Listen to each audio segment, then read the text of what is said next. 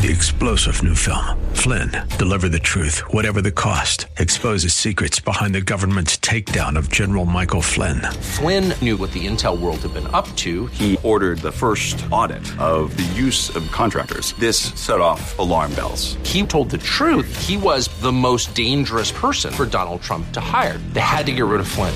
Flynn, deliver the truth, whatever the cost. Available now. Watch it today. Go to salemnow.com. salemnow.com.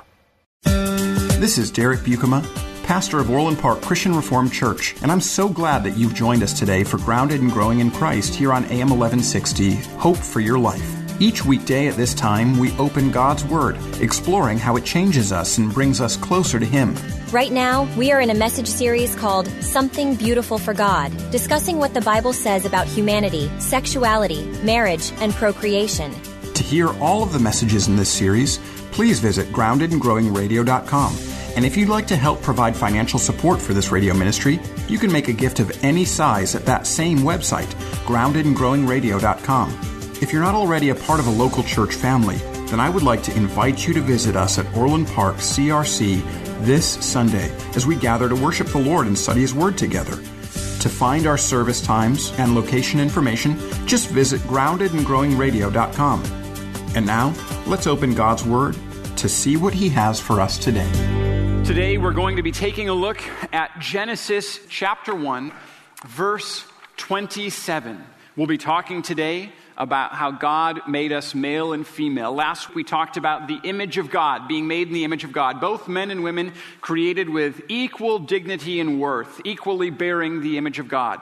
Today we're going to be talking about the second part of the verse and bringing out the fact that God created us with equal dignity and with distinction and difference, and that both of these things are beautiful and good. So let's turn our attention to Genesis chapter 1, and let's read just verse 27. So God created man in His own image. In the image of God, He created him. Male and female, He created them. Today's message is a beautiful one, but one that may also be challenging for us in a whole host of different ways. Some of that is because while being male and female is something that we can express and articulate from a very young age. I mean, my daughter, pretty much from the time that she learned to speak, knew the difference between boys and girls and loved to point them out to us whenever we were in public places. She'd be like, "That's a girl, dada. That's a boy, dada. That's a girl, dada." And I'd be like, "Very good. You're doing a great job, Elsie." And she was right like 99% of the time when she would say those sorts of things and lead us to 1% of difficult interactions when that happened. But most of the time, even as a very young child, she knew the difference between boys and girls, between men and women. So it's something that is simple and basic enough for children to be able to understand, but at the same time, it's challenging enough that grown people, at least in this culture, have an incredible difficulty articulating the difference between men and women. If I were to ask you, what's the difference between men and women, you might give me the physical differences between men and women, and that would be accurate, and that would be good, that would be true, but is there anything that those physical differences signify? Is there anything that those represent? Something fundamental about what it means to be a man or a woman? How would you answer the question, what's different between a man and a woman? Is there a difference at all, other than the obvious physical ones? And that gets at the challenge that we're facing today. In our talk about male and female, there are, I think, two challenges, two difficulties that we want to seek to avoid, that I want to seek to avoid. The first challenge that we should want to avoid, that I'm going to seek to avoid, is the challenge of stereotyping. I want to avoid any kind of stereotyping about what maleness or femaleness is. There can be stereotypical notions of maleness and femaleness, but the scriptures never give to us a stereotype. Those are things that are created by human beings and therefore not of particular help to us because they're stereotypes. The scripture will always give us an archetype, something that is true throughout all time. Stereotypes can also, in fact, be harmful or destructive, and so it's important for us, it's important for me to try to avoid stereotyping. But there's another problem sort of on the other end of things. The opposite problem to stereotyping is saying too little. Is saying too little about the difference between men and women. When we say too little, we miss the importance of the distinction between men and women and the goodness of God making two sexes, male and female. One Bible teacher puts it this way: without an affirmation of humanity's two-ness, without affirmation of male and female, we create the conditions for widespread cultural identity crisis. So what does it mean to be created in the image of God, male and female? Well, I've been thinking about this for more than a year as a part of the preparation for this particular sermon series. I had this sermon series in mind more than a year ago, and I've been doing a great deal of considering and reading about all of it, and I have been thinking about it for many more years before that, and I've been thinking about it with great intensity with this week in particular, and I feel as though I'm only beginning to grasp at something.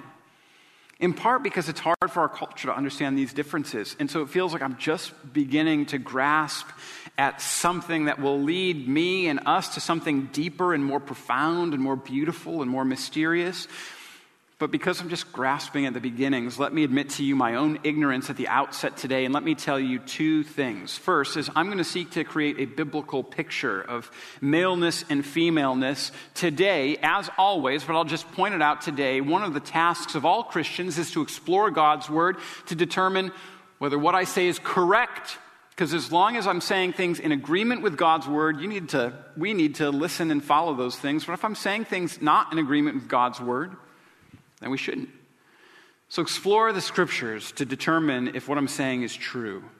I also want to say that I'm going to be relying more heavily on other authors and preachers than I usually do. I did that throughout my preparation process, and most specifically, in this message, I have adapted some of what Chris Gansky has written on this topic, some of what Chris Spano has written on this topic, some of what Jen Swank-Shuffle has written on this topic, and some of what Elizabeth Elliot has. And that adaptation makes up this message today. So let's take up the question. What does it mean to be created in the image of God, male and female? Well, I want to talk about how it's mysterious and beautiful, about how it's excellent, how it's glorious, and about how it finds fulfillment in Christ. So let me start by talking about the mystery and beauty of this reality. The difference between men and women is profound and deep and mysterious, and one of the things that reveals that to us is the fact that the Scriptures very often, when talking about the difference between men and women, will use poetry. Now, I'll show you my Bible, but I'm far away, so this probably is going to mean nothing. I don't know if you can make this out, but if you have your own Bibles or take a look at it on your phones or whatever, if you take a look at Genesis chapter 1, most of it is what's called prose, so it's just like two lines like this. When we get to Genesis 1:27, the verse is indented. It's different. It's kind of parceled out from the rest of the chapter in an indented form. That is to signal to us that Genesis chapter 1 has moved to using poetry here in Genesis 1:27. So God created man in his own image. In the image of God, he created him, male and female. He created them. The Bible uses a poem to speak about the creation of humanity and the creation of male and female. If you continue reading in Genesis, if you read in Genesis chapter 2, you will encounter another poem in Genesis 2, verse 23. Let me read you that poem. Then the man said, "This at last is bone of my bones and flesh of my flesh. She shall be called woman because she was taken out of man." When Adam sees his wife and exclaims the beauty of their distinction and difference, he uses poetry. The early poems in Scripture have to do with this beautiful reality that God has created us male and female. And then in Proverbs chapter 30, verses 18 and 19, Solomon, the wisest person to have ever lived, talks about this mysterious reality again and does it in poetic language. Let me read to you Proverbs 30, verses 18 and 19. "3 things are too wonderful for me, 4 I do not understand. The way of an eagle in the sky, the way of a serpent on a rock, the way of a ship on the high seas, and the way of a man with a virgin." Do you see how he's using poetry here in Proverbs chapter 30? Now this, again, Proverbs mostly written by Solomon, the wisest person to ever live. And what he says here is, he's like, here are 4 things that I don't understand. The first is an eagle in flight. And human beings will never understand what it's like to experience the marvel of flight as an eagle does.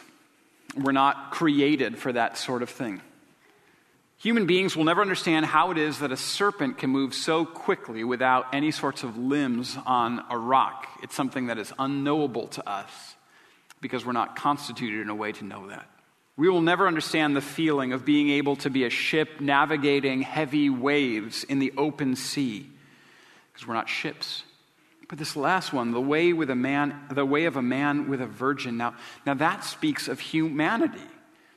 And what Solomon is saying is that this incredible mystery of the difference between men and women and how that comes together is something that I cannot know or understand. It's a human reality that nonetheless is too deep for Solomon to understand. He says it's too wonderful for him. It's too much for him to understand. The Bible speaks of the poetic mystery and brilliance of the difference between men and women and uses poetry to illustrate it, speaking of its glory, its beauty, and the challenge of understanding it. The Bible, when it speaks of men and women, is troubling to people committed to any secular ideology of maleness or femaleness. The Bible will kind of crash in bits any sort of secular ideology that tries to explain too totally about what it means to be a man or a woman. The Bible speaks of women in wonderful ways. It talks about strong women. Ruth, in Ruth chapter 3, is given 80 pounds of barley that she brings home to her mom in a shawl. She walks a long time with just 80 pounds of barley on her back and then drops it at the feet of her mom. That's some strength there on the part of this biblical woman. Jael pounds a tent peg through the temple of Sisera, putting the final nail in the coffin of the reign of Canaan in the time of Deborah and Barak. She is a warrior. At the same time, women use their strength in a particular way. 1 Peter 3 says the following. He says, "Do not let your adorning be external, the braiding of hair or the putting on of gold jewelry or the clothing you wear, but let your adorning be of the hidden person of the heart with the imperishable beauty of a gentle and a quiet spirit, which in God's sight is very precious. For this is how the holy women who hoped in God used to adorn themselves, by submitting to their own husbands, as Sarah obeyed Abraham, calling him Lord. And you are her children if you do good and do not fear anything that's frightening." You see, both of those pictures of womanhood will smash to bits any kind of purely secular ideology of what it means to be a woman. Likewise, with maleness, men in Scripture don't fit into stereotypical categories. The king of Israel, the great King David, is known for, slaying tens of thousands in battle, but also for his harp playing and poetry writing. And how do biblical men use their strength? Well, they lay it down for the sake of others, particularly for their wife. Poetry and mystery, both getting at an essential reality that men and women are different.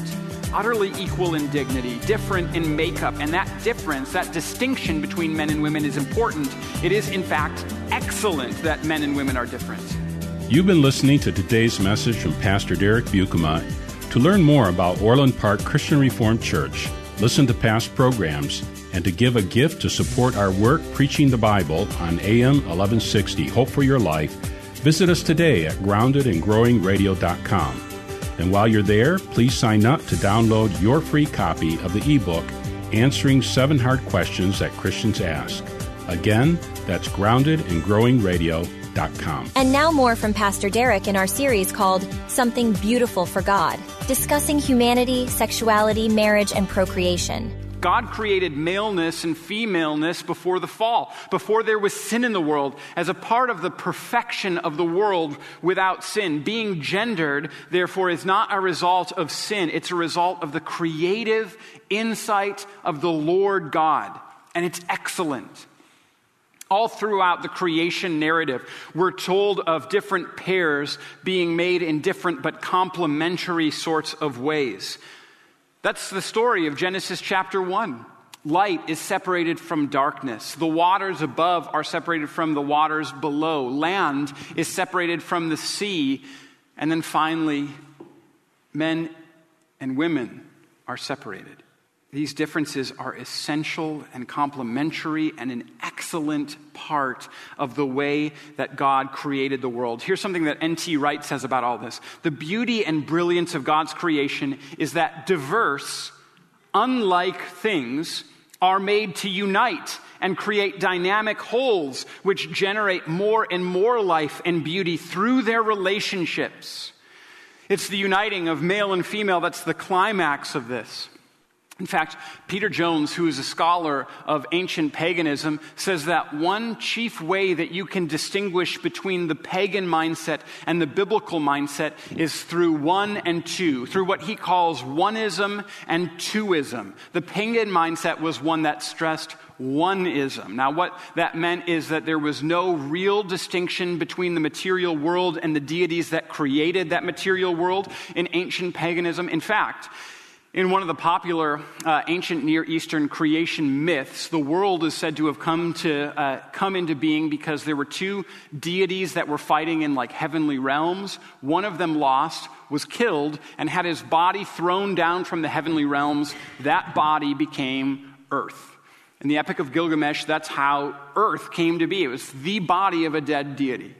There was no real distinction between the created world and those forces or powers that brought them into existence. And because of that, oneness is the thing that was always stressed in pagan spirituality. In biblical spirituality, however, distinction and difference is a fundamental reality. God is distinct and different from his creation. Without God speaking, matter doesn't exist. And as he speaks, the creation that is being made is different from the creator who is making it. The matter that makes up the world is distinct and different from the God who made it. Fundamentally good, but different. And therefore, the pagan impulse was always to push on the sameness of male and female. It is biblical to note the difference, the distinct nature, the complementary nature of man and woman. Culture today, in the sort of Western culture in which we live, will stress the equality of men and women, and that is very, very good. Don't miss that.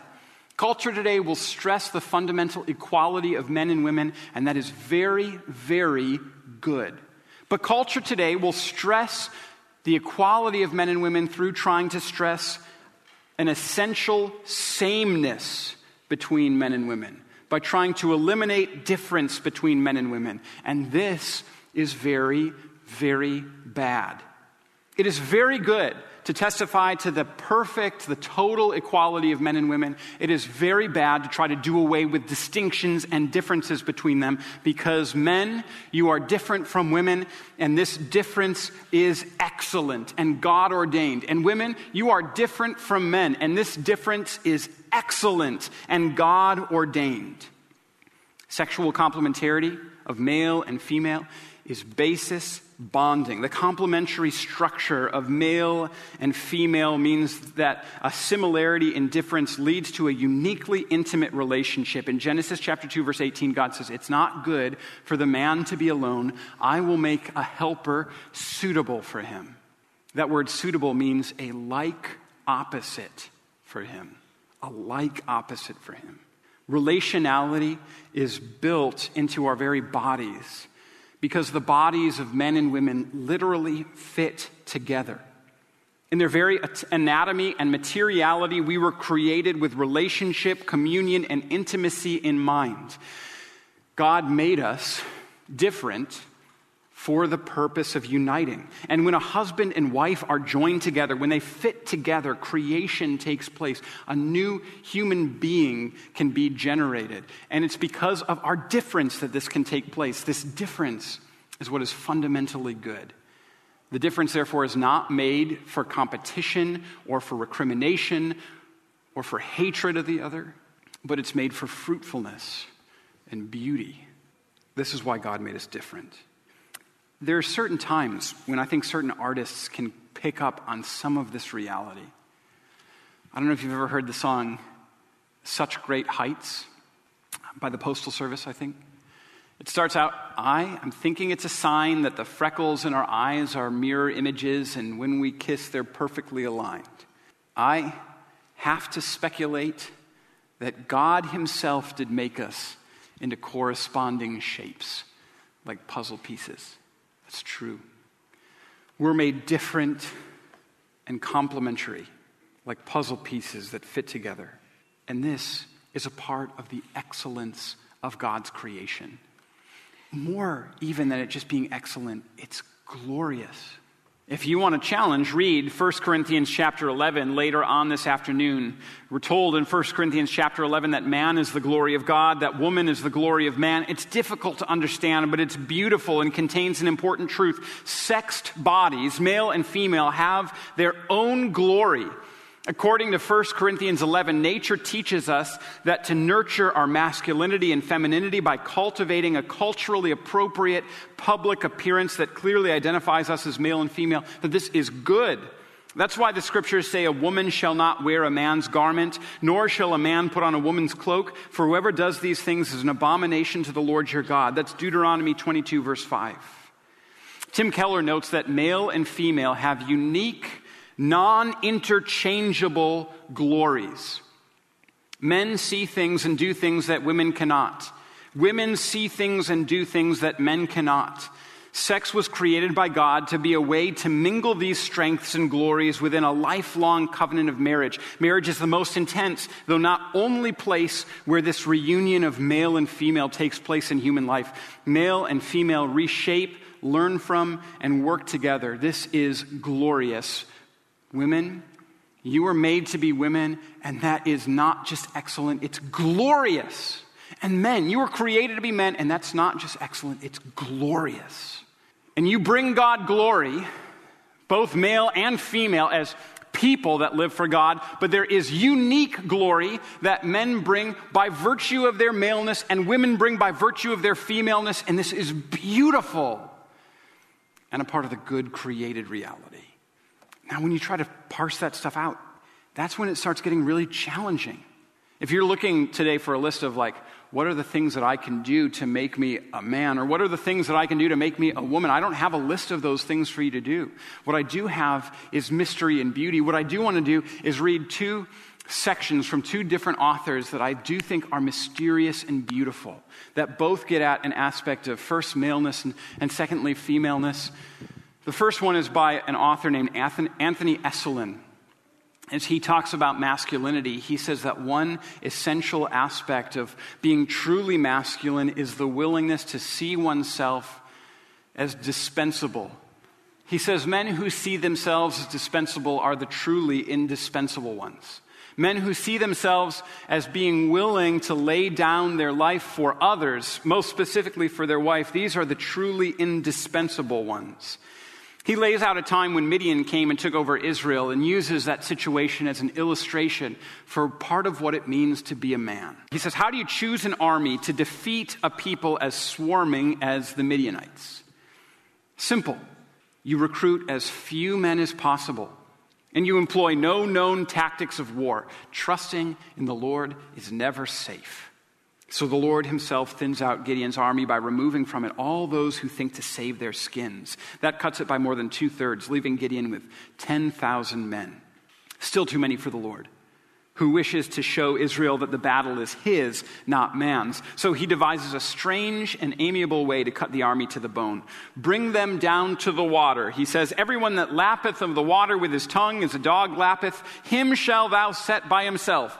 Likewise, everyone that boweth down upon his knees to drink. Those who lap like dogs are taken. Everybody else is sent home. Gideon now has 300 men. What are we to make of this? A convenient but otherwise meaningless device? Not so. Note the care with which the many minister to themselves. And note the dog-like eagerness of the few. The true men who thought their lives would soon be dust, are the most like happy children, boyishly ready to fight.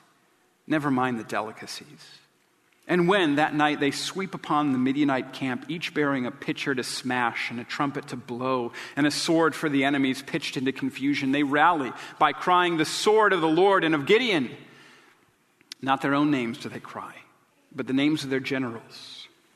They are the dispensable 300, the remnant, the stump of an army.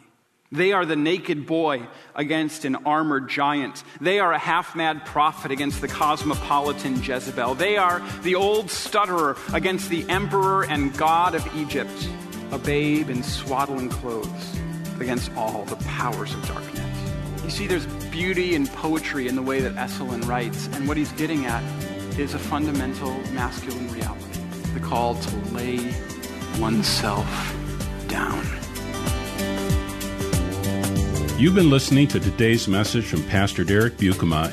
To learn more about Orland Park Christian Reformed Church, listen to past programs, and to give a gift to support our work preaching the Bible on AM 1160, Hope for Your Life, visit us today at groundedandgrowingradio.com. And while you're there, please sign up to download your free copy of the ebook, Answering 7 Hard Questions That Christians Ask. Again, that's groundedandgrowingradio.com.